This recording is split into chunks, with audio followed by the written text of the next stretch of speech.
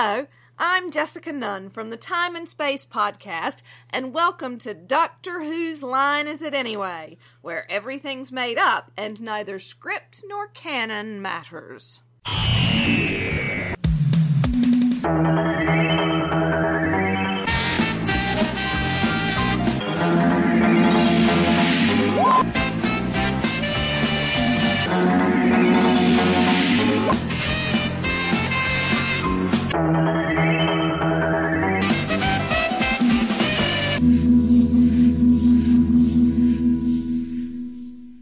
Hello, and welcome back to Doctor Whose Line Is It Anyway? I hope you enjoyed the Jodie Whittaker episodes that we've had the last few weeks. We're having a little bit of a break from that now for a while, and we're going back to one of our conversations that we had whilst we were trying to record the Twin Dilemma at the tail end of last year. As mentioned on the first of these, this didn't happen for various reasons. You've heard the first conversation. This is the second one. It starts off with us all waiting to see what happens. Suki turns up unexpectedly, but it's always a nice thing to have Suki join us at any point, until eventually we realise that we're not going to get the recording done, and it tails off into just an ordinary conversation. So this is what happened, so enjoy it. Hello. Hi there, how you doing? I'm fine. I must be on today. I'm at work. Hold on a second, let me let the dogs out. I thought that sounds like Suki. What's Suki doing Yeah. here? Somebody just rang me up. So I'm going to have to put off, guys. So, That's all right. We weren't expecting you to be here anyway. You're just automatically in the group call. It calls everybody whenever we call the group call. So feel free to ignore us if that ever happens again. Please tell me you're not an air traffic controller. well, you guys have a nice recording, and I'll see you Sunday morning. Sunday, yay! Okay. An unexpected extra session with Suki. Is that my doctor? Hello? It is, yes. So my doctor is going to record from work? No. Oh. No, okay. that was Suki. That was Suki. Oh, hi, Suki. He's gone now. Oh, bye, Suki. I'm sorry, you're stuck with me. Oh, no, that's okay. I'm happy. You're my doctor. That's me. Somebody is bing-binging me. Who is bing-binging me? Me. That Miles. Yeah. You want to make something of it? Are you bing-binging me again, Miles? I'm bing-binging in front of everyone. Yeah, Oh, I know. dear. In front of Randy, which is worse. Yeah. And he doesn't care. He's like, bing away. Randy doesn't care. I'm colorblind. I can't see anything. These damn children came from my loins. One from my right nut, one from my left nut. Peaches and penis. And that's how twins work. And that's how they work. Must be then. The fraternal twins. I've only got one left. One left twin. I don't want either, so... No, one nut left. So single twins is all you can do. Cancer at the other one. I lost mine at birth. Damn it. I lose everything. What, your nuts? My nuts, yeah. Yeah. I lost one 5 years ago. There's not really anything you can say to that. Oh, now this discussion's gone balls up. It didn't just randomly roll away. Cancer's a bastard, rolling away testicles. I had two when I went to bed. Why am I waking up with only one? Testicles expelliarmus. That's because you forgot to get the sugar. There goes the one. It got munched away by cancer. Oh. So sorry. It's John Bobbitt's wife. She's back with a vengeance, isn't he? That's I really did well, actually. I was incredibly lucky. I didn't have to have any chemo or radiotherapy or anything. Just intensive monitoring after the surgery. I was phenomenally lucky. It was an incredibly rare type of cancer. It was very sort of slow growing, and it didn't metastasize. So it was just a case of removing the nut and then blood tests every month and CT I wish you scans. wouldn't say that. No, I'm laughing. I feel terrible. I'm not laughing at you. Oh, laugh away. I do. Hurry up. I take the piss out of it all the time. When anyone says "oh bollocks," I say "oh bollock." Christ, if I can't have a joke about it, wow. Yeah, none of you know what to say now, do you? Well, I think mainly because half of us are trying to persuade Pinky to join the call. Yes, I do. Sometimes you feel like a nut, sometimes you don't. I do think it's quite ironic that we're having this conversation and about to be joined by Pinky. Why is she half nuts? No, just because Pinky. Oh. And there she is. Hello, Pinky. She's Hello. finally decided to join us. They didn't Hello. ring. I've been sitting here going, what the fuck is everyone? Missed all the We've been exciting sitting here discussion about my testicles. Yes. Pardon? We've been talking about nuts. It's been kind of fun. Damn it. Oh, you could have waited for me. There are some things that just can't wait. Oh, fine. we were having a ball. Just All the right. one though. Yeah, just one ball.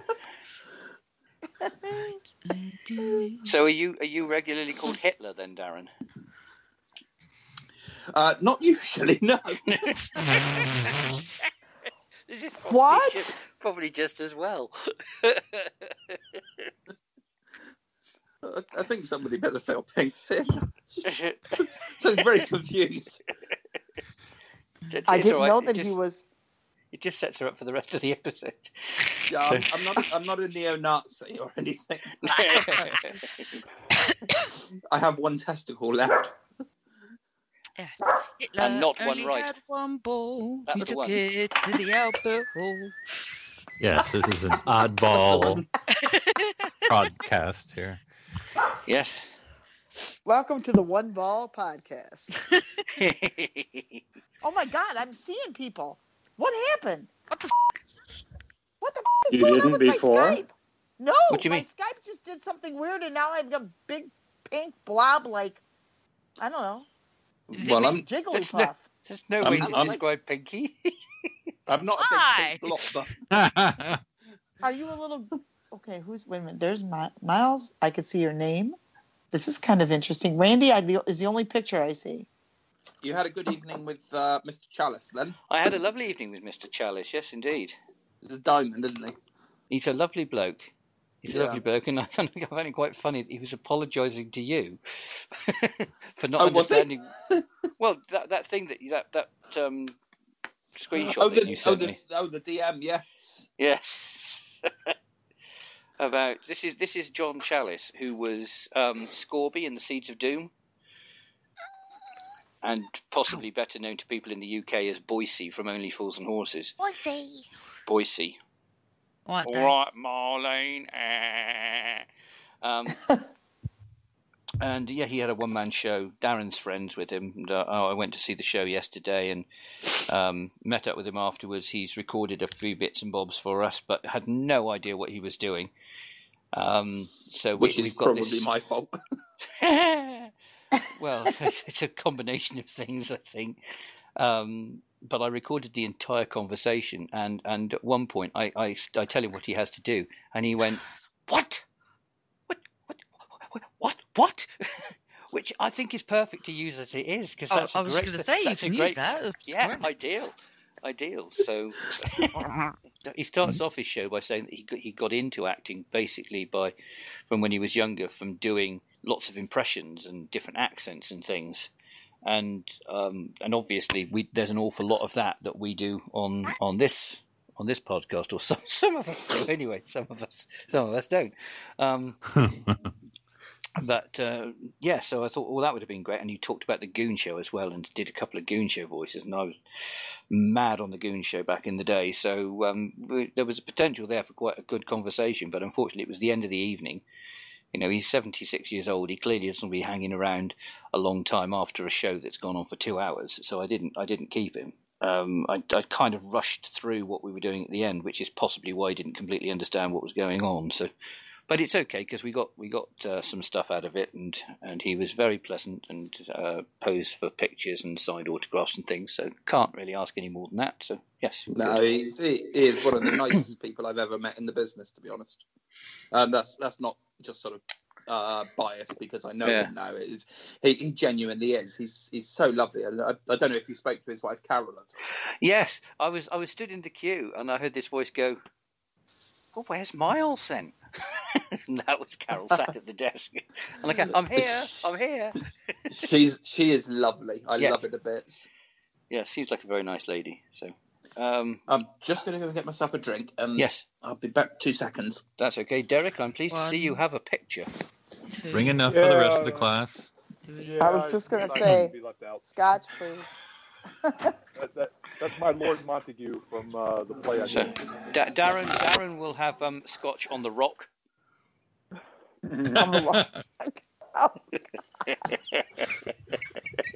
So in other words, if somebody wanted to get their rock off, it would be... Sorry. just poor Darren. Then again, I do fit Perry at the end. They were all having a discussion with Nicola about how sad it was that Perry had to die the way she did at the end with the bald head and shaved head. And I'm like, no, she didn't. And I'm like, but I'm so glad because she looked like me. But she didn't die, right? No, she did. Oh, no. Well, no. she went off with Brian Blessed, which is basically the same. Oh, thing. you're going to believe their story? I know what I saw with my own eyes. Which time? Though? You died. Sorry. What? The Twitter You got dilemma. a joke, guys. Hold on. What's this? Hold on. Randy just got a call from work, and he just got called into a meeting. Oh my God. Oh, wow. On a Friday night? Oh, yeah. Yeah, and he's not on call. You see, this is what happens when you put all of your entire staff on the damn bench, which is where they put people where they're waiting to see if they could find another position, and he's the only one that's working in his department. He has no idea if he's going to be let go in November or if they're going to keep him till the end of December or if he's the last man standing. He has no idea. So a situation like this where they go, Randy, we need you to work. Yeah, exactly. Shame Suki was working. Call Suki and say, just put it on the quiet. Don't let anybody in. Why is he talking to himself at work? Yeah, randomly. Exactly. What's wrong with him? Is he okay? Yeah, particularly if he's an air traffic controller, that would be slightly worrying, wouldn't it? So, what's the verdict? Well, the verdict, I think, is waiting to hear what Randy says is the outcome. Because, if he turns around and says, "Well, look, okay, I can do it, but I'm going to be at least an hour," then we've got an hour to do 2 episodes, and we rattle through it as quickly as we can, and let him get away. If he turns around and says, "I'm sorry, they've said, I've got to go in straight away," then no, he works from home, so he's on it right now. Oh right, okay. Oh, so he's dealing with an issue that may take a while or may be dealt with very quickly. Yeah, I'm listening, trying to hear somebody. Yeah, that's exactly what I said. Are you okay? Yeah. No, sorry. Sorry. Carry on. It's all right. See? I've got a condition called peripheral neuropathy, and I get occasional shooting pains in my hands and feet. And I know what that is. That was a good one. Tell you what, it's just as well you've only got one testicle, because at least that's one thing less to have it in. Wow. Really? Oh, I swear for a pastime, it's my shtick on Twitter. I mean, if any doctor would swear uncontrollably, it would be this one. Yeah. Well, in theory, it would be Capaldi, wouldn't it? Let's be honest. I don't know. Considering his Malcolm Tucker persona. I'll just lean to the left. I always go to one side. I'll just lean to the left for a while. So probably does Darren these days. Yeah, I swing to the left all the time. You swing to the left too? Are you anywhere close? Are you guys anywhere close to being done? I'm happy to hang around for a bit longer and wait to see what happens with Randy to see if we can at least do one episode. All right, well, I'm going to drop it, and if you guys you record, give me a call back. Yeah, okay, Derek. Bye. All right, cheers. Bye. Bye, Derek. Congratulations on everything. Thank you.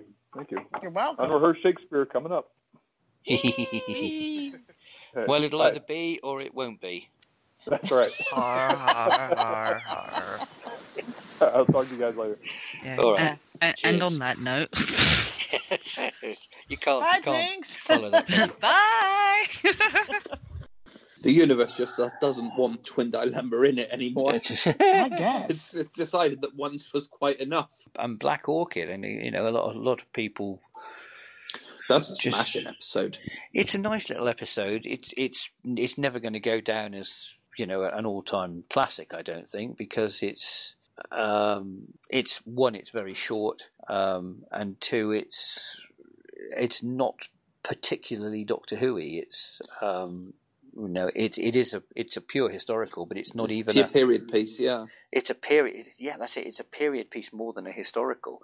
So there's no monster, or there's not even really a villain in it. It's just I like that, and I remember liking it at the time. And that must have on this. What would I have been? When did it go out? 82? 82 it would have been, yeah. So I would have been 69, 79. 13? 13, yeah. But even at 13, I remember absolutely loving that one. It was one that stood out in my mind for a long time. Yeah. I don't know why. It just really liked that story. I mean, obviously, any one of us can particularly love or particularly not love any particular story. There's probably stuff that I would rave about that a lot of other people wouldn't, and vice versa. But just going on the sort of the polls and the general opinion, if you like, amongst fans as to what constitutes a good story or not, the ones that don't come out as high on the list, which we've done, some of them are very, very good that we've done. That's true. There are stories that are widely regarded as the worst stories of all time, and Twin Dilemma is probably the best example of that. Yeah, and it's a story I really like. What's the other one? Time in the Rani, and I love it. Time in the Rani, yeah, that's a cracking episode. Time Flight, Lash. I think Time Lash. I love Time Lash. Time Flight. Time Flight. Absolutely love Time. Time Crash. Time Warrior is an absolutely Time Flash. Time Lash. Yeah, that one. Time Warrior is a smashing episode. Time Warrior is an absolute belter. Yeah. But there is this almost sort of opinion that if it's a Doctor Who story with time in the title, then it's not going to be. It's not very good. It doesn't hold out. But you do have Time Flight, Time Lash, Time of the Doctor. Yeah, and a lot of people don't like End of Time as well, which is bizarre. But you've got Time Meddler, you've got the Time Warrior. One of my personal favourites is Invasion of Time. I know that it's got its hallelujah! I absolutely love that story. It was for many, many, many, many years. It was my second favourite story of all time. I always liked the idea of the Doctor pretending to be the bad guy, and those few episodes where you didn't quite know what was going on. I always liked the Gallifrey story. Oh yeah, yeah. I thought you had the end of episode 4 when suddenly the Sontarans were there. That surprise ending, and I literally leapt out of my chair when I watched that the first time. I went, Sontarans! Sontarans! On the screen, it's like, oh my God, this was amazing. It was that complete shock ending because you didn't know anything back in those days. You didn't hear what was going to happen on episodes. You just knew the story was coming out, and you found out about it as it went on. And that was it. No, I remember when Earthshock went to air, and my God, that was I love that. The shock of the Earth of the Cybermen. Yeah. And then the shock of Adric's death. Yeah. Whatever you think of Adric, killing off a companion in such a brutal manner was, quite phenomenal for the Aces. It was a genius idea. I didn't know about the fact that Adric was being killed off. I did unfortunately get spoiled for the Cybermen because I used to do a paper round, and the episodes went out on, I think, was it Tuesday and Wednesday at the time, or Tuesday and Thursday, and or I think it was that. Well, it was either Monday or Tuesday and Thursday. It was something like that. But I do remember that I was delivering the day that the episode went out the Radio Times for the following week, and they didn't. No, it would have been for the following week, and they didn't say anything the first week at all. They kept it very quiet because obviously it was a week in advance and people would have found out. But the second week, they did a back page thing about, yay, the Cybermen are back. And I always, as I went around, I used to read the papers on the round. I used to flick through the papers, and I used to, particularly the Radio Times, because it was like, oh yeah, this is great. Oh, let's see what the letters page has got to say in case there's anything about Doctor Who. And you turn to the back page, and it's like, bloody hell, the Cybermen are back. Oh. So that was probably just before my time when I used to do the newspapers. Yeah. I'm 3 years older than you, so that's the difference. Yeah, I dodged that one. So, I'm really annoyed because I absolutely bloody love Earthshock. It's one of my favourite stories. In or around my top 10, definitely. And had I had that surprise at the end of episode 1, which obviously I'd experienced through 3 or 4 years previously with the Sontarans and Invasion of Time, then it may very well have propelled that to much higher up on the list. It probably would have been my second favourite story, I would imagine, because it was such a good story. Which one is your favourite? City of Death. Ah, right. Yeah, makes sense. It's a good City of Death. Yeah, it's an absolutely phenomenal story. Yeah. I think mine would probably be Seeds of Doom. Seeds of Doom is a belter. Probably closely followed by Horror of Fang Rock. Yeah, Horror of Fang Rock is one that is crept up in my estimation as time has gone on. I've always liked it, but I think the more you see it, the better it gets. It stands the test of time very well. It's an incredibly atmospheric, claustrophobic story. Yes. Yeah. With a very high death count as well. Yeah. Oh, wow. That one I have not seen. I think that's the only time I haven't seen. It's a smashing story. It's officially perfect for Halloween. It's officially the first of the Graham Williams era, but realistically, it's still a Hinchcliffe era story. Really, yeah. Excuse me. I'm very much a Hinchcliffe era bod. So many of likewise. My favourite stories are up there. They're all hovering around the top sort of 20, 30 stories. But that said, I have an enormous affinity for the Third Doctor era. Yes. Yes. My first memory of Doctor Who was the giant spider on Sarah's back. Right. So I really grew up with Tom Baker as the Doctor. Yeah. I had that sort of memory of John Pertwee seared in my mind. And there's just something about it. It's just such a wonderful combination.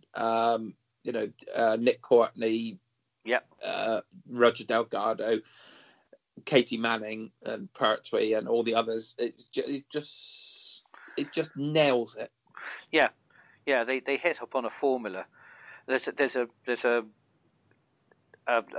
a common belief that it was, the first few years of the show was quite experimental. They were trying to work out what they needed to do. It sort of veered down various different directions. Obviously, we spent a long time going historical sci-fi,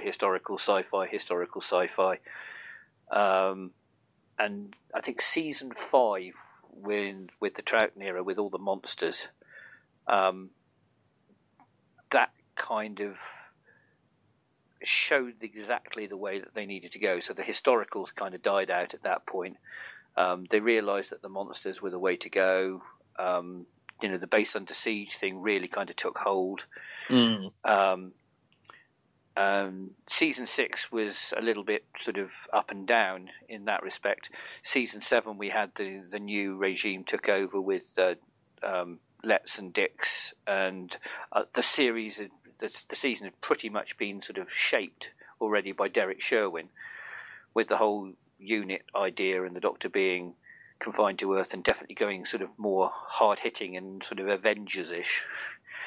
But then when Barry Letts and Terrance Dicks kind of got their head around what they needed to do, and they hit upon the idea of bringing the Master in, Season 8 is probably where you could say that Doctor Who as we know it today really sort of formed.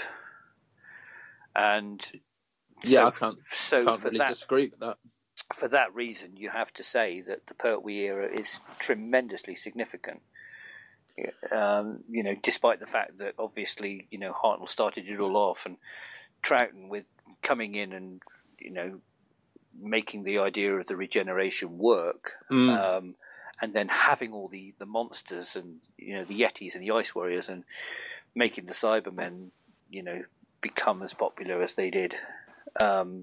Obviously did a lot to that, but it was Doctor Who in the way that we kind of know it today, with the possible exception of the fact that it was set predominantly on Earth, was really, born in Season 8 as such. And since then, it's followed pretty much the same format all the way through. My earliest memory is the Sea Devils. I love that story. I'm not sure if it was the original transmission or they used to occasionally they would repeat episodes, and there was one summer where the cricket was rained off, and they put on the Sea Devils, and they possibly put on something else as well. And I definitely remember watching that, but that would probably have been 73, 74 when that happened. So the first thing I can say definitely that I remember is the Gel Guards from the Three Doctors. Do remember them. Yeah. And Planet of the Daleks, I definitely remember the Spyrodons and the whole Planet of the Daleks thing. And then Green Death, I remember being I think it was episode 4, the first episode that I knew that I'd missed, because we went out somewhere and I was only young at the time, 7.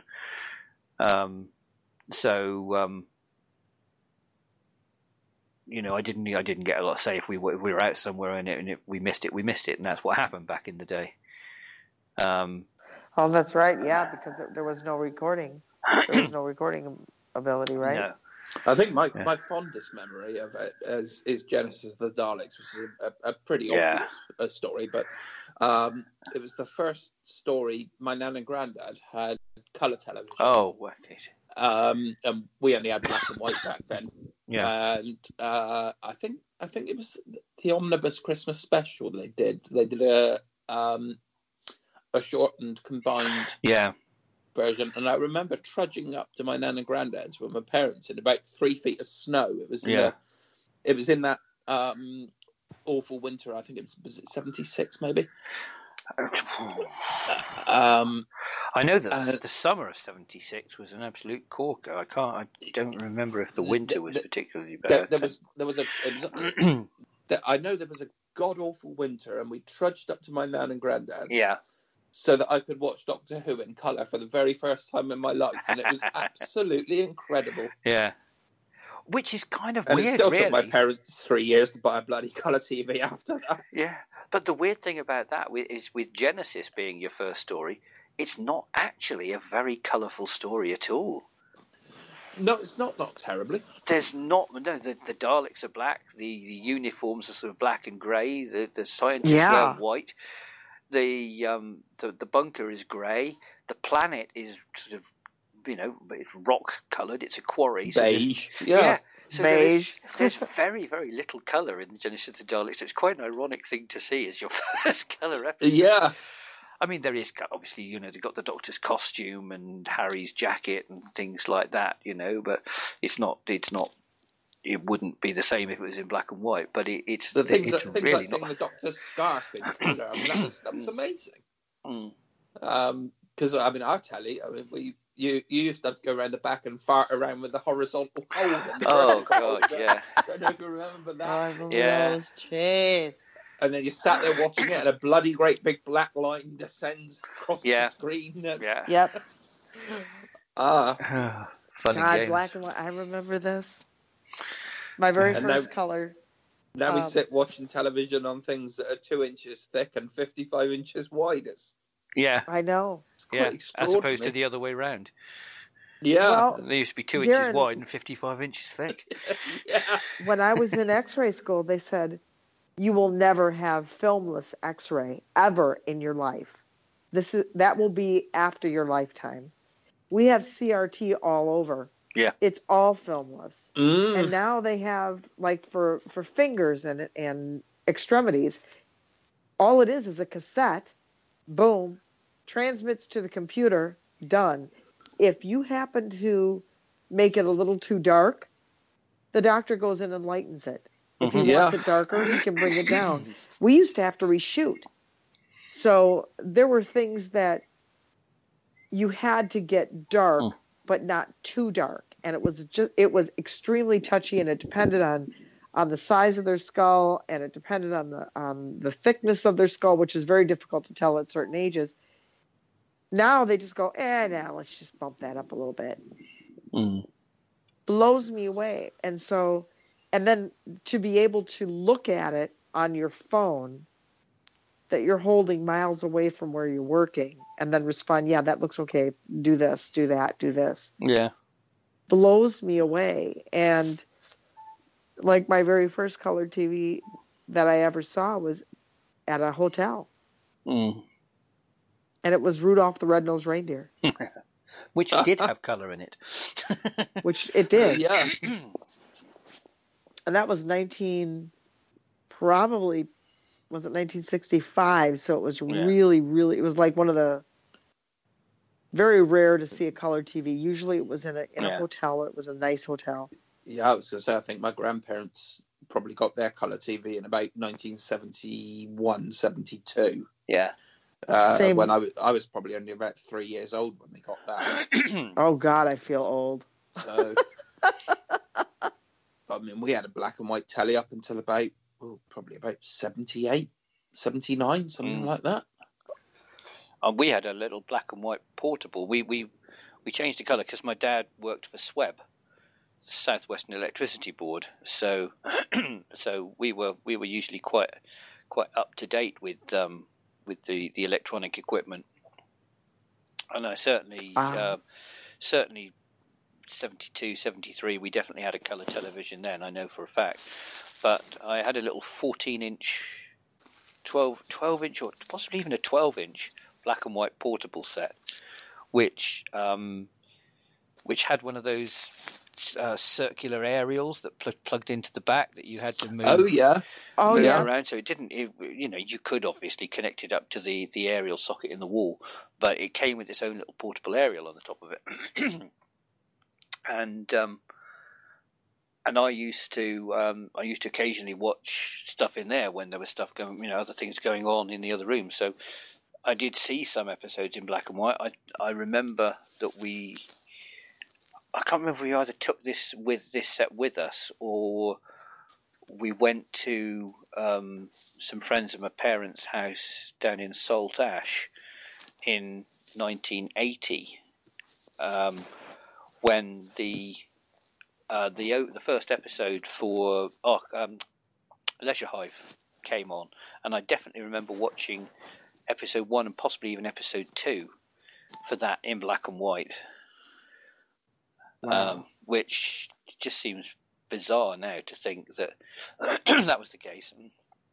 Yeah, I mean, and as for VCR, I mean, it must have been years before we jumped on that bandwagon, because I remember I used to go to my best friend's house at the time, and we used to record all the Bugs Bunny and stuff like that, and other stuff as well, like QED, A Guide to Armageddon. I don't know if you remember that. Yeah. It's a horrifying thing about nuclear war. Yes. And I used to take all these Betamax videotapes home, and then I'd have bugger all to play them on. Yeah. Nice to see another Betamax user. We were Betamax. Yeah, he had a Sony C7, and it was the most incredible machine, for the time. Wow. We got ours in 82. I know it was the tail end of 82 because I'm a big Formula One fan, and I recorded the last race of the season, the Las Vegas Grand Prix. So I can kind of date it from somewhere around there. But they did, as they did back in those days, they always repeated 2 Doctor Who stories. So the first 2 stories that I ever had on video were Kinder and Visitation, which is quite early, really, for stuff being videoed. Yeah. Yes, very much. Unfortunately, I was just too late to get the 5 Faces of Doctor Who, which is a shame, because that would have been nice to have had one story, at least one story from each Doctor on VHS, on video. Sorry, but what I did do, because I properly got into the show in Pertwee's last year. I was mad keen on dinosaurs, as I think most kids were at some point in their lives. Yeah. And I was growing, more and more into Doctor Who. And the Radio Times 10th anniversary special came out that my mum bought for me. And, I looked through this, and they did a season guide for each of the seasons that had been out. But they did a preview of the upcoming season, which was season 11. I've still got a copy of it. And of course, Invasion of the Dinosaurs was on it. And it was like, oh, God, they're doing a dinosaur story. Wow, brilliant. And I think it was the anticipation of that tipped me over the edge into probably being a fan, a real fan. That's still one of my all-time favourite stories. I think it's fantastic. I don't care about the effects. Around about the same time, the Goodies also did a story which had a dinosaur in it, where they fell through the floor of their pad, and there was a Tyrannosaurus Rex asleep at the bottom of it, and they were inside it or something like that. Oh my God, I'd forgotten all about that. And it was around about the same time, and so I watched this season, and loved all of it. And then obviously Tom took over, and you couldn't record stories back in the day, but I started audio recording them. So my first audio recording was Robot. It's funny you should say that. Wow. The first audio recording I made was Black Orchid. Yeah, there you go. And I've still got the tape. And I thought, I'm the only person who's doing this, but it was astonishing how many people used to do this. The only problem I had was that I only had 3 tapes or something stupid like this. So you could record 6 episodes, and then that was that. you were stuck. And I gradually accumulated tapes as time went on. But obviously, I'd get 6 weeks in, and then I'd have to record over something. So I didn't have anything from season 12 apart from the fact they did an omnibus. Should they not be doing that? An omnibus issue of Sontaran Experiment, which fitted on the C90 and made me think, oh, actually, I could actually get. I could get 2 episodes on one tape here if I was clever, but I didn't have the facility to do anything about that to start with. So I always it was always recording 1 episode per side of the tape. So I don't think I had anything from season 13, but I definitely had stuff from season 14. I had most of Mask of Mandragora, but the final episode, the first episode, sorry, I had to record over. But what tended to happen back then is every now and again you'd have a problem with the tape recorder. And I had a problem with Hand of Fear, the second part of the last episode of Hand of Fear. Went incredibly quiet and you couldn't actually hear it. And then a similar thing happened to episode 4 of Deadly Assassin as well. But I kept these. And so season 14, which I recorded all the way up to the first couple of episodes of Talons, which I didn't particularly like at the time. I enjoyed it, but it wasn't, in my mind, it wasn't as good as the stories that had gone before it. So I stopped recording them at that point because I thought, I don't want to record over Mask of Mandragora or Hand of Fear or Deadly Assassin, to record this. So I'd rather keep those, and so I stopped until Wayne Chang has become so iconic nowadays. It has. Well, it has. But now the tide is turning, isn't it? Because of the racist element of it, and people are turning against it, which seems bizarre, really, when for so long it was lauded as, the best or one of the very best stories. And it is. It's extraordinarily good. There's still a part of me that doesn't want to put it very high up on the list because of the way I felt about it at the time. And I have to admit that from all the stories from season 14, which is my favourite season of all of Doctor Who, it's still bottom of the list of stories. I prefer every other story in that season. Fair enough. It's my least favourite story of season 14, but it's still highly rated because it's a Hinchcliffe Holmes story, and it's up there. I think the thing that I love it for so much is that after 40 years, it gave us Jago and Lightfoot on Big Finish. I mean, who would have thought that two characters from a story from the 70s, two elderly gentlemen, would go on to have, what was it? Was it 13 seasons they did? Oh, it's a ridiculous amount. And would have still been going now had Trevor Baxter not died. They were so loved. I mean, and their stories are cracking. Easily the best spin-off that Big Finish have done.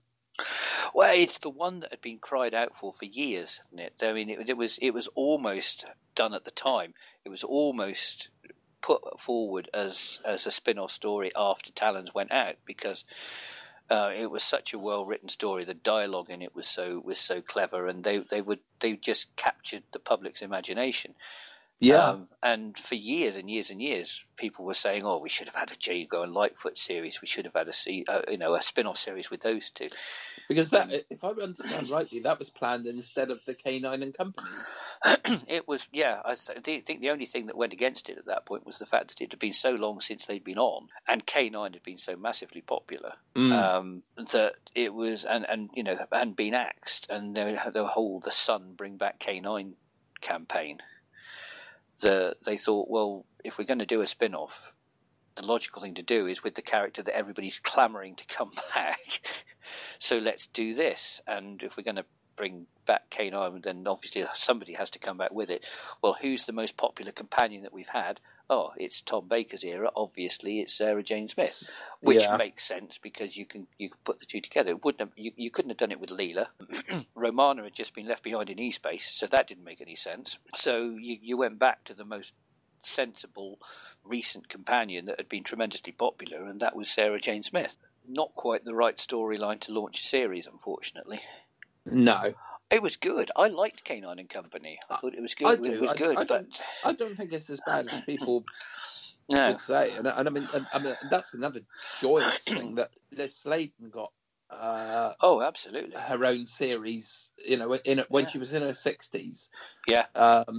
Just on the back of School Reunion. Yeah. And she ran for 5 seasons until she passed away. And just to see the companion that I grew up with. Yeah. 40 years later, being absolutely adored by kids, and just barely looking any different, which was bizarre. She was wonderful. I can't speak highly enough of Liz Sladen. I wish I'd met her. Yeah, I only fleetingly met her at Longleat in '83. I would take fleetingly. I would have loved, this really was fleetingly. She was dressed in the Five Doctors outfit, I think, and she and Peter Davison came past going to the signing, and I didn't even get to speak to her, but she was there right in front of me, and that was the closest I ever got, which is a shame because I've met quite a lot of people since then. And it would have been nice to have met her. Yeah, definitely. But, I met Nick Courtney in what would it have been about? It was the 40th anniversary of the show. Yeah. So what was that? 93. 2003. 2003 would have been the 40th. 93 would have been the 30th anniversary. It must have been the 30th, or maybe it was the 35th. I can't. My memory's not what it was. But I met Nick Courtney. That's where I met Tom Baker. I haven't met Tom Baker yet. I've seen him live on stage. I have conversed with him via letter back in the day when he was the Doctor. Invited him to my 10th birthday party, and he said unfortunately he wasn't able to come. But I had 2 or 3 letters from him, or postcards from him, which he'd written on. That's nice. Which is nice, yeah. Yeah. The only other Doctor I've met is John Pertwee. And I saw him do a live sort of autobiographical show, much like John's. Oh right, show, yeah. Talking about his career, and then he did meet and greet and sign. Well, right. Afterwards, where you could buy a photo for £3 that went to charity, and he'd sign it, and he was lovely. And it was a very, very entertaining evening. Yeah, I believe it. Because he'd done an awful lot, hadn't he? Yeah, I mean, he did all the voices and things like From the Navy Lark and Wurzel Gummidge, things like that, and it was such a good evening. Yeah. And I think it was probably only about less than a year after that he passed away. Yeah. I met Pertwee twice. Obviously, he when he was doing Wurzel Gummidge, they had the Eunice Stubbs character came on. It was... I tell a lie. Eunice Stubbs was Aunt Sally. But Barbara Windsor was in it. Oh, yeah. She was the figurehead of the boat.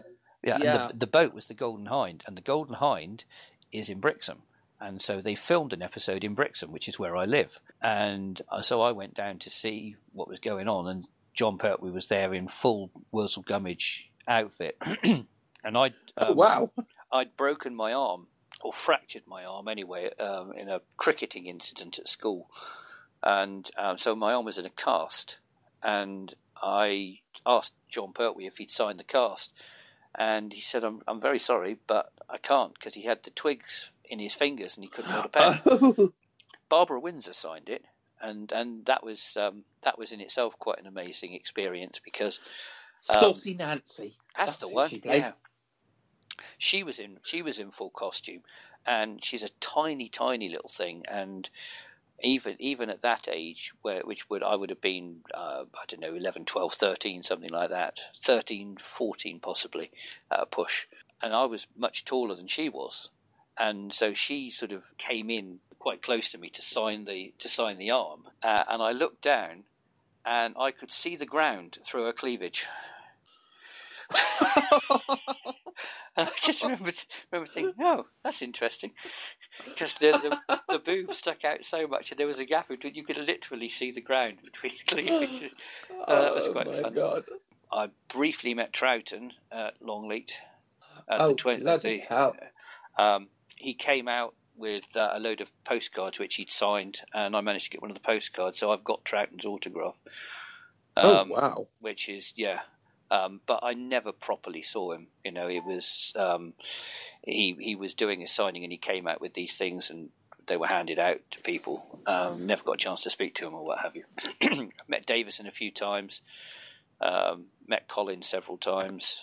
Met Sylvester 2 or 3 times. Met Paul McGann. The only new series Doctor that I've met in the most fleeting sense is David Tennant. When he was he was performing Love's Labour's Lost at the Globe. Oh, right. And went to see that.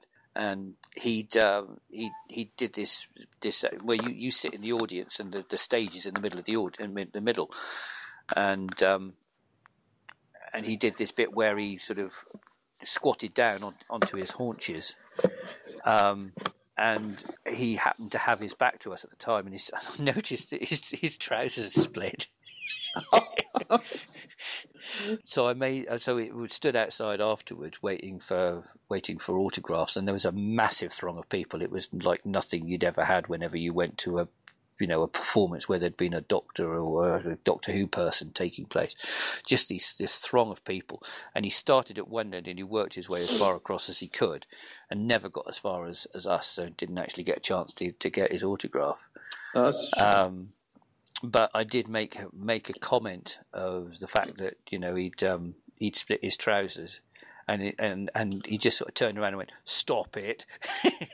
So at least I can say I've spoken to David Tennant, even if I've not properly met him. But yeah, none of the others since. My friend Sam, somebody I got to know through Twitter. He works in a bowling alley in Cardiff. Oh, right. And he's a huge Doctor Who fan. He does a lot of Doctor Who artwork. Right. Very good. And Jodie Whittaker came into his bowling alley. Sweet. And so he's got some lovely photos of him with Jodie. And, he's still never gotten over it, I don't think. Yeah, well, I can imagine. Of the new era Doctors, I've not met any. Yeah, no, it's odd really, because there's possibly a better chance of meeting them, because of the you kind of where it's going to be filmed, and I suppose they're not doing other things. This is the thing with meeting the other Doctors. They do stage plays and things these days, and so you can actually get to like John's show, so you can actually go to something like that.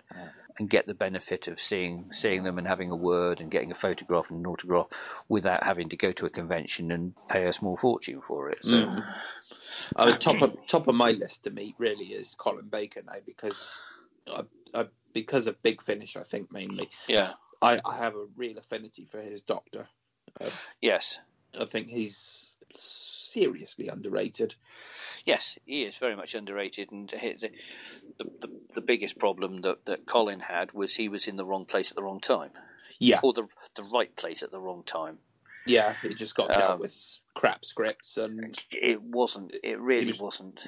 He was treated like rubbish. Yeah, I mean, I liked all of his stories. There's not a Doctor Who story that I haven't liked. When I say something's rubbish, it's basically that's relating to the rest of the Doctor Who stories. Yeah. But I Time Lash is my least favourite story of the entire run. But I would rather watch Time Lash than most of the other stuff that's on TV. Yeah. So mine would. It's all relative. Yeah. But I'll take Paradise Towers over most things any day. Yeah. Exactly. No, I'm surprised. Colin's quite an easy person to meet, really, because he's always going to conventions and things, and he's very approachable. Have you conversed with him on Twitter at all? Yes, I have spoken to him on Twitter. I just don't get out to conventions much due to my health. Yeah, no, sure. And I'd love to meet Katie, because I'm very good friends with her on Twitter. Yes. I've never met her in person. I have spoken to her on Twitter.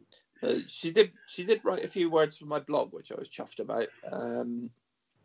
Since then I've got to know her a little, not as well as say John, but she is absolutely lovely. Yes, she's the nuttiest, sweetest person you could ever wish to meet. Oh, she's a force of nature. Absolutely, there's no question about that. She's amazing. Mm. No, I've been incredibly fortunate when it comes to meeting people, because a friend of mine was for a while the film and TV reviewer for Radio Devon, and he took it unto himself to try and meet as many Doctor Who people as possible. The idea being that he was interviewing them for the radio, and he doesn't drive, so he'd say to me, "Oh well, can you drive us to so and so and so and so?" So, so we went out and we met so many people. Been to Barry Letts' house. Oh, blimey! Not long before he died, met Terence Dix, Christopher Benjamin, Gabriel Wolfe, Paul McGann through doing that. That was actually in Bristol when he was doing a show, but we'd made an arrangement to meet him in his dressing room and interview him. Carolyn John, Geoffrey Beavers, Peter Purvis. Went to Peter Purvis's house. Good Peter heavens. Purvis, I got quite friendly with Peter Purvis actually. I asked him because I was doing a fanzine at the time, and I think Sue's gone. It does sound rather like it. It does, doesn't it? This is tremendous. I'm still recording this. This would make an excellent episode. It would. Yeah, no, I was doing a fanzine at the time, so I asked if I could ask him some questions via email.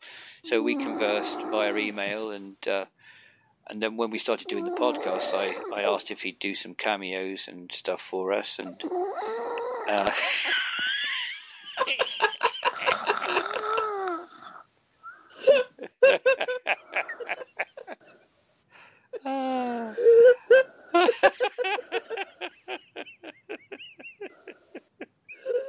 Oh my God! Tremendous.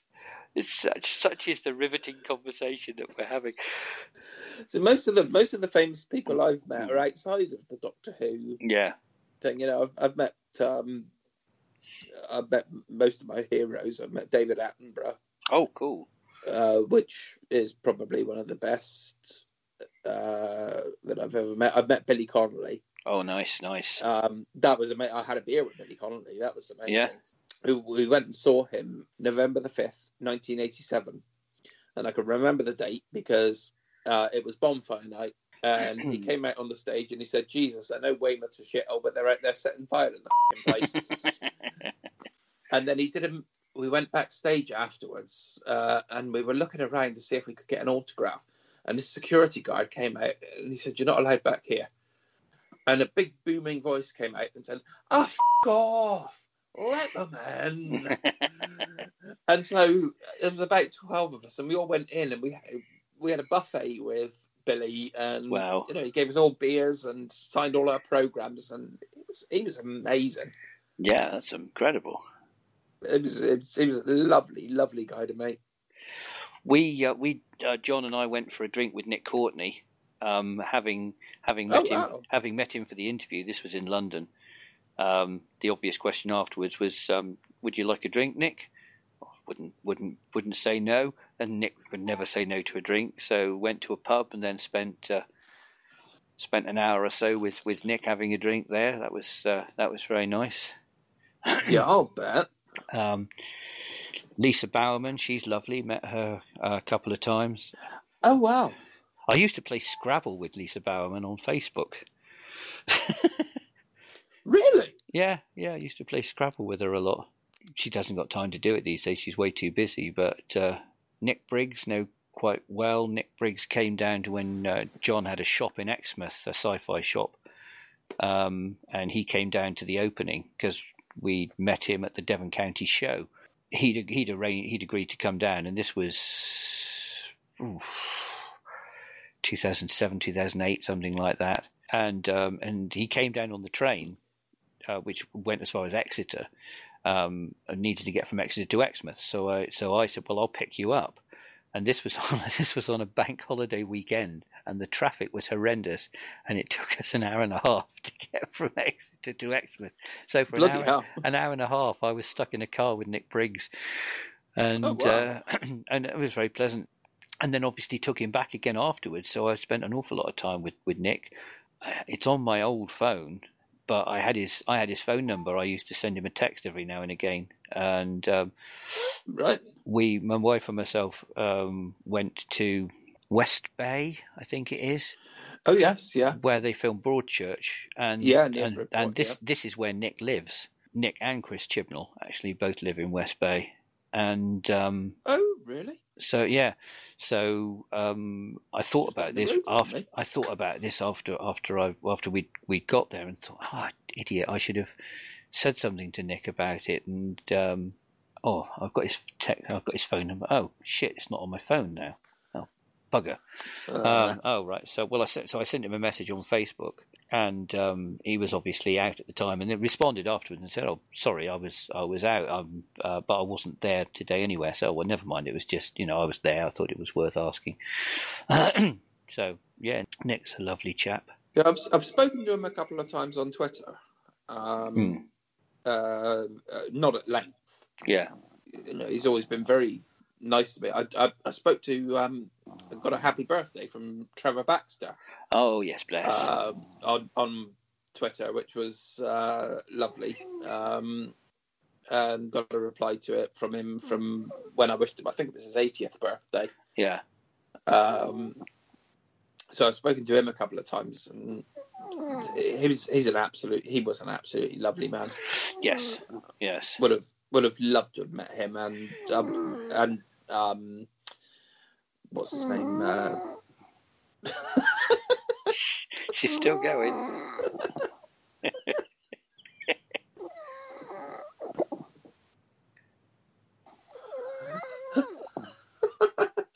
Christopher Benjamin. Yeah, we went to Christopher Benjamin's house. Oh wow! Yeah, and interviewed him.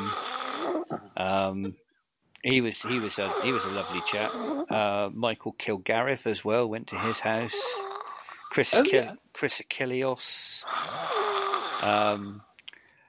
had a meeting in a studio in London with Noel Clarke, again for one of these interviews. Jan Chappell, Ben Aronovich, Robert Vaughan, believe it or not. Oh wow! Yeah, that was quite a coup, actually, meeting Robert Vaughan. I'll bet. Who else was there? This was a good one. An arrangement was made to go to Cardiff to interview Graham Harper, and he had like a rented house that he was staying. So we went to this house and spent about 3 hours there talking to Graham Harper. He was fascinating. One of the best ones was Stuart Fell, who was he was absolutely fascinating. His recall was unbelievable. We were there I swear we were there for 5 hours with Stuart Fell. Went into his house, and he had this lovely house down near Bournemouth, and he came in, his wife said hello, and he came out, oh yes, hello, oh yes, come with me, and took us into this sort of conservatory area where he had this big photo album, and he said, I thought you might like to see this, and it was all photos of the various things he'd done through the years, which included him in Indiana Jones and Who Framed Roger Rabbit, and he would tell us a little story about every photo. Good grief. And excuse me just 1 second, I've just got to go for a pee. Yeah, sure. That won't be a sec. Here, on the island of Skype, if you listen very carefully, you can hear the lesser spotted cook. This is the female of the species. And the sleeping noises made by the lesser spotted cook are extensive and impressive. Let's just listen very carefully and see if we can hear this amazing creature.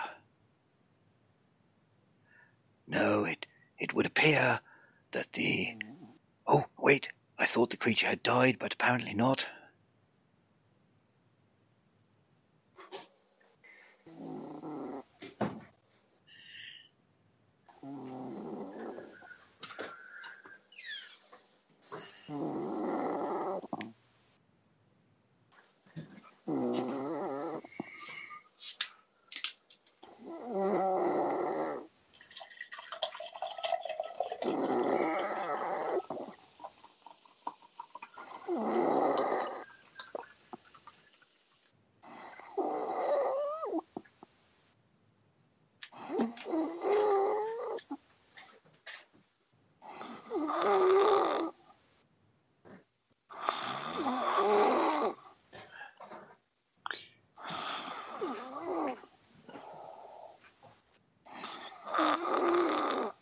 in certain circumstances, the female of the cook species can make these noises for several hours at a time. I've been doing a documentary.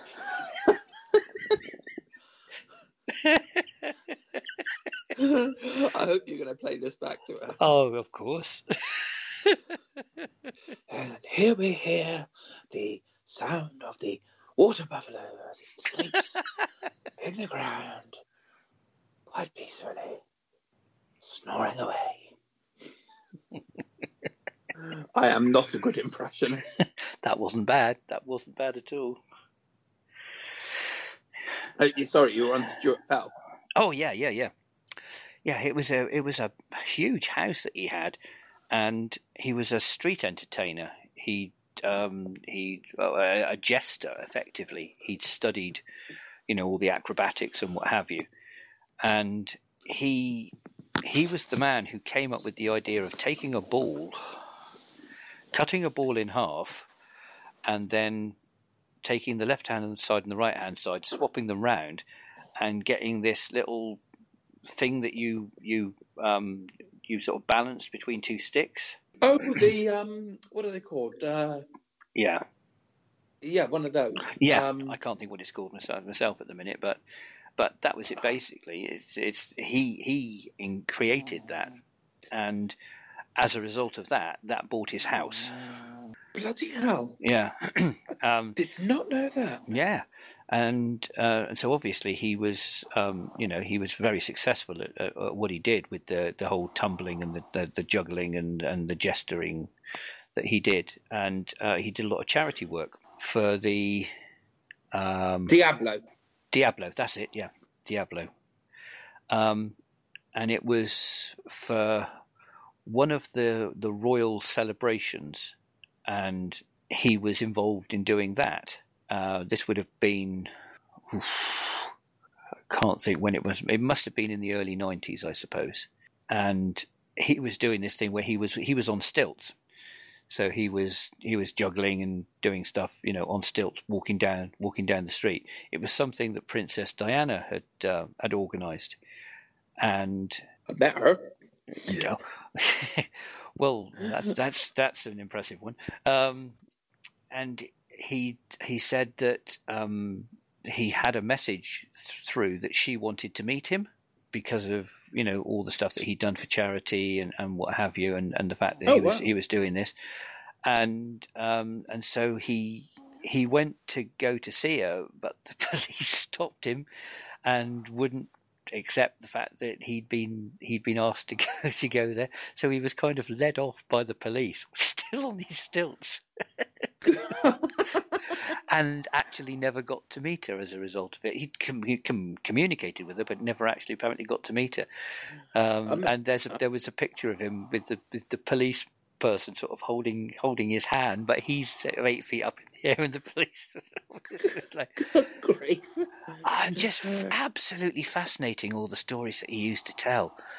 And he remembered all the details about the Doctor Who stuff and everything else that he'd been in. And we just spent several hours just going through this book, and he was showing us all these different pictures. I would imagine it'd be fascinating. It was. And what stunned me is that I've never seen a full-length interview with Stuart Fell in print or on one of the Myth Makers or anything like that. You just never see it. And this man has got so much to tell. He should write an autobiography. He absolutely should. I mean, I was almost at the point with this that was going on to say, you should do. He said, nobody would be interested in this. Oh, no, really? It's not my kind of thing. And I thought, this is where I really should have stepped in and said, well, look, we'll record it. I don't care. You tell me all the stories. I'll write it down. We'll make a book out of this. And I bottled it. And it would have been an absolute corker because the stories the man told, honestly, 5 hours just flew by. And in the end, he would have kept going, and his wife came in and said, I think you ought to go to bed now, Stuart. And oh, crikey, is this the time? We got there at like 6 o'clock in the evening and got kicked out at 11 something.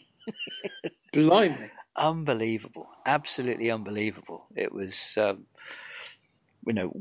not one of the people you jump at and say, oh yeah, a Doctor Who person I think I should meet. Yeah, obviously Stuart Fell, but it was one of the best meetings that I had with any of them. I'll bet. I can still hear snoring. Yes. I met Charles and Diana in the early 80s. I think before they were married. Oh right, was this when you were working as a nurse? No, they came to. They just came to Dorchester. Oh right. And they came to Maiden Castle for some reason. I can't even remember what the reason was, but I remember queuing up with my parents. Yeah. And lining the street, or lining the field. Yeah. And them coming down, and I got a handshake off of both of them. Oh, nice. So I remember that. And I've met Princess Anne. I don't know who you are. Yes. Oh, wait. Now we're here. The female of the species is slowly arousing and making very strange noises in her sleep. Very strange noises. I do believe she is Would talking. you be able to get me a blanket? No, you may not have a Vicodin. Yeah. Yes. Yes. You may say yes. Talk to me more. Oh, if you want, they're doing some.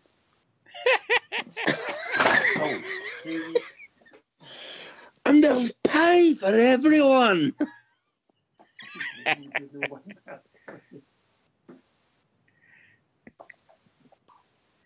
Are you with us, Sue? Okay, here I come. What was I supposed to do? I don't know. We've been listening to you snoring for the last hour. And talking in your sleep. It's been I have not. Oh, you have. You have. I've been snoring. Yep. Was I snoring, Randy? Oh my freaking God! And you guys didn't say, Sue, what the hell up? But you know what? I kept hearing things. You know what? I think I was answering you. Yeah. Because I kept hearing people talking. The best bit about it is I'm still recording this. Oh shit! We've been doing a David Attenborough commentary of you. We've been doing a documentary.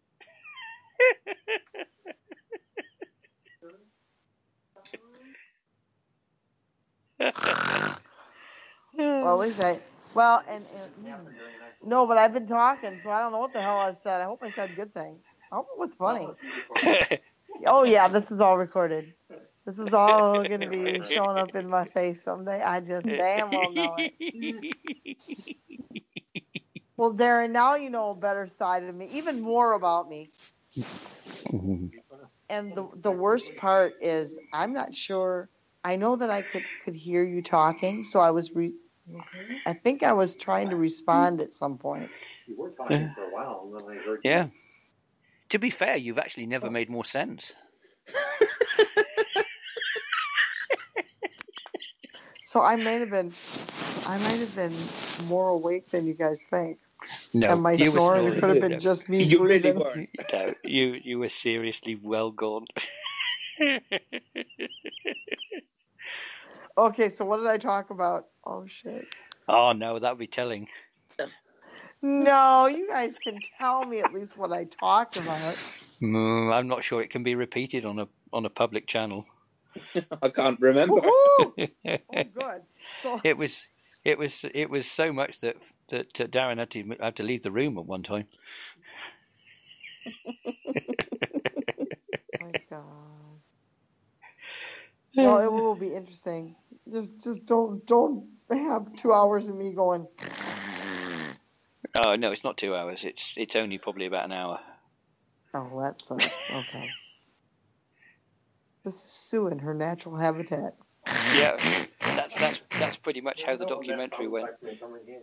They were making a documentary of my snorting. Oh my God. So you can imagine where this is going to go. Darren and Miles and my snorting. Thank you so much for not waking me up, y'all. This conversation has to go out as an episode. It really does. Well, let's just say that the first episode. Blast. The first episode of the Twin Dilemma is probably going to be an hour and a half long, and most of it's going to be the outtakes from the 35 aborted attempts at trying to get the bloody thing recorded. Did I say anytime when I was sleeping? God, I hope so. Oh yes, you were going. Shit. That's good. I did not. God.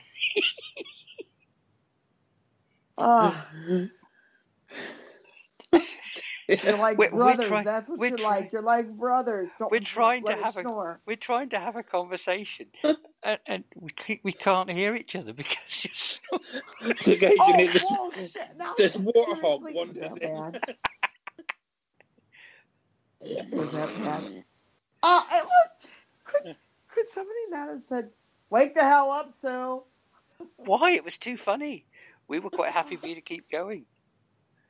There was one point when you stopped, and I went, "Oh, it would seem." Oh no, and then you went, "Oh, no. Oh, I thought for a minute there the creature had died." And then you were back with a vengeance. I forgive you then. That's all right. God. I don't give a shit about the Twin Dilemma. That was the most entertaining evening I've had in a long time. Me snoring. Oh, that's good. Jeez. And in this episode, we've been talking about all the famous people we've met, and it's not provided by a delicate soundtrack, snorting and growling in the background. Oh, jeez.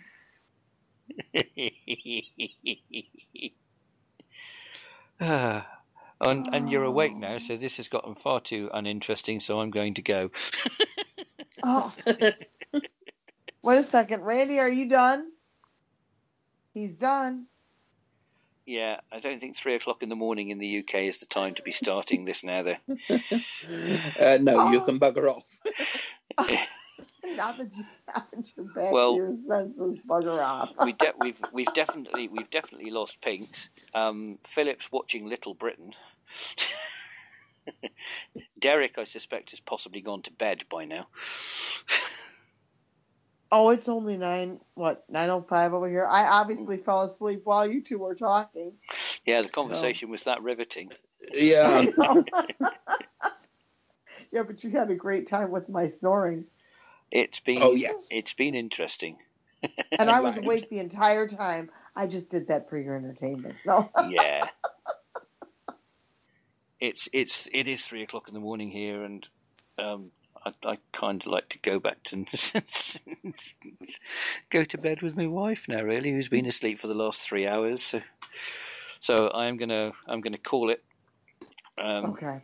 Quite clearly, nothing else is happening. Sorry about that, you guys. That's all right. It wouldn't have made any difference. I don't think Randy had finished anyway. So, and we've been having a jolly time. Yeah, it's been huge fun. Mostly at your expense. At my expense.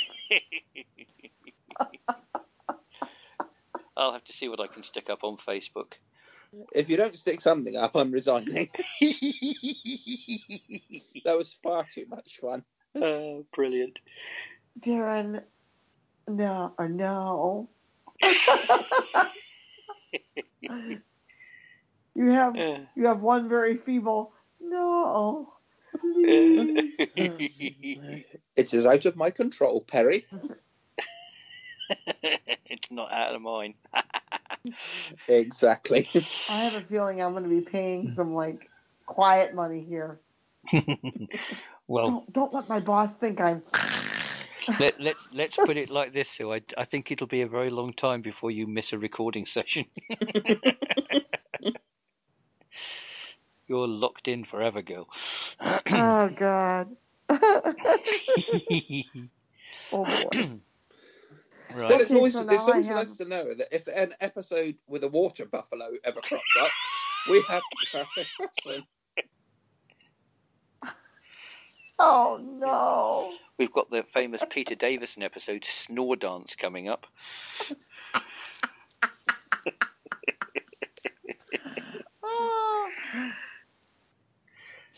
And just wait I till can't sleep. help it if Nissa just couldn't handle it. Just wait till sleep no more. You realize I'm never going to sleep again. How am I going? It was quite it's close. much louder than that. It was a muted version, but that's pretty much it. I was. Oh, you just so mean. It was not a quick. Wait till you. I will never miss it. I will never miss a session. I promise.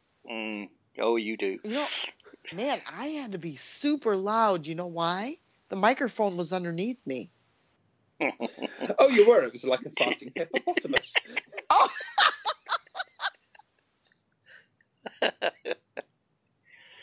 Oh, brilliant. I want a farting hippopotamus for Christmas. Only a farting hippopotamus will do.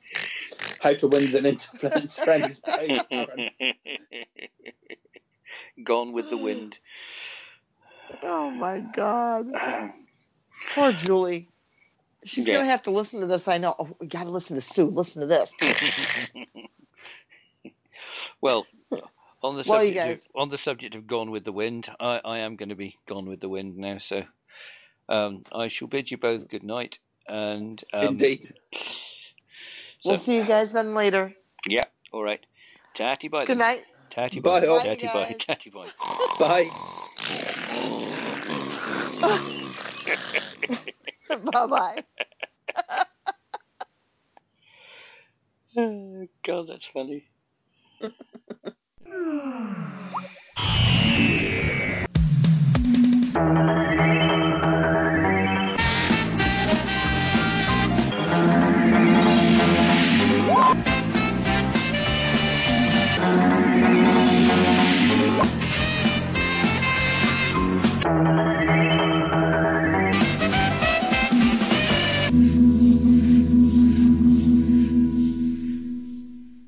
We hope you've enjoyed this episode of Doctor Whose Line Is It Anyway? And if you'd like to contact us to let us know what you think about it, then please reach us via Twitter or Facebook. Alternatively, you can leave a review on iTunes. We don't get many. We'd love some more. Very much appreciated if you do that. We'd also like some of you listening to join the cast. So if anybody's interested in having a go, just contact us through one of the usual channels and we'll get you on board. Similarly, if anybody would like to submit any suggestions for characters, storylines, accents that we could do, anything along those lines, or to submit any music, sound effects, artwork, anything at all, just contact us through any of the usual channels again, and we'll see what we can do about including it. Okay, we'll see you next week for the next exciting episode. Cheerio. From all of us here on BBC One, a very good night. Good night.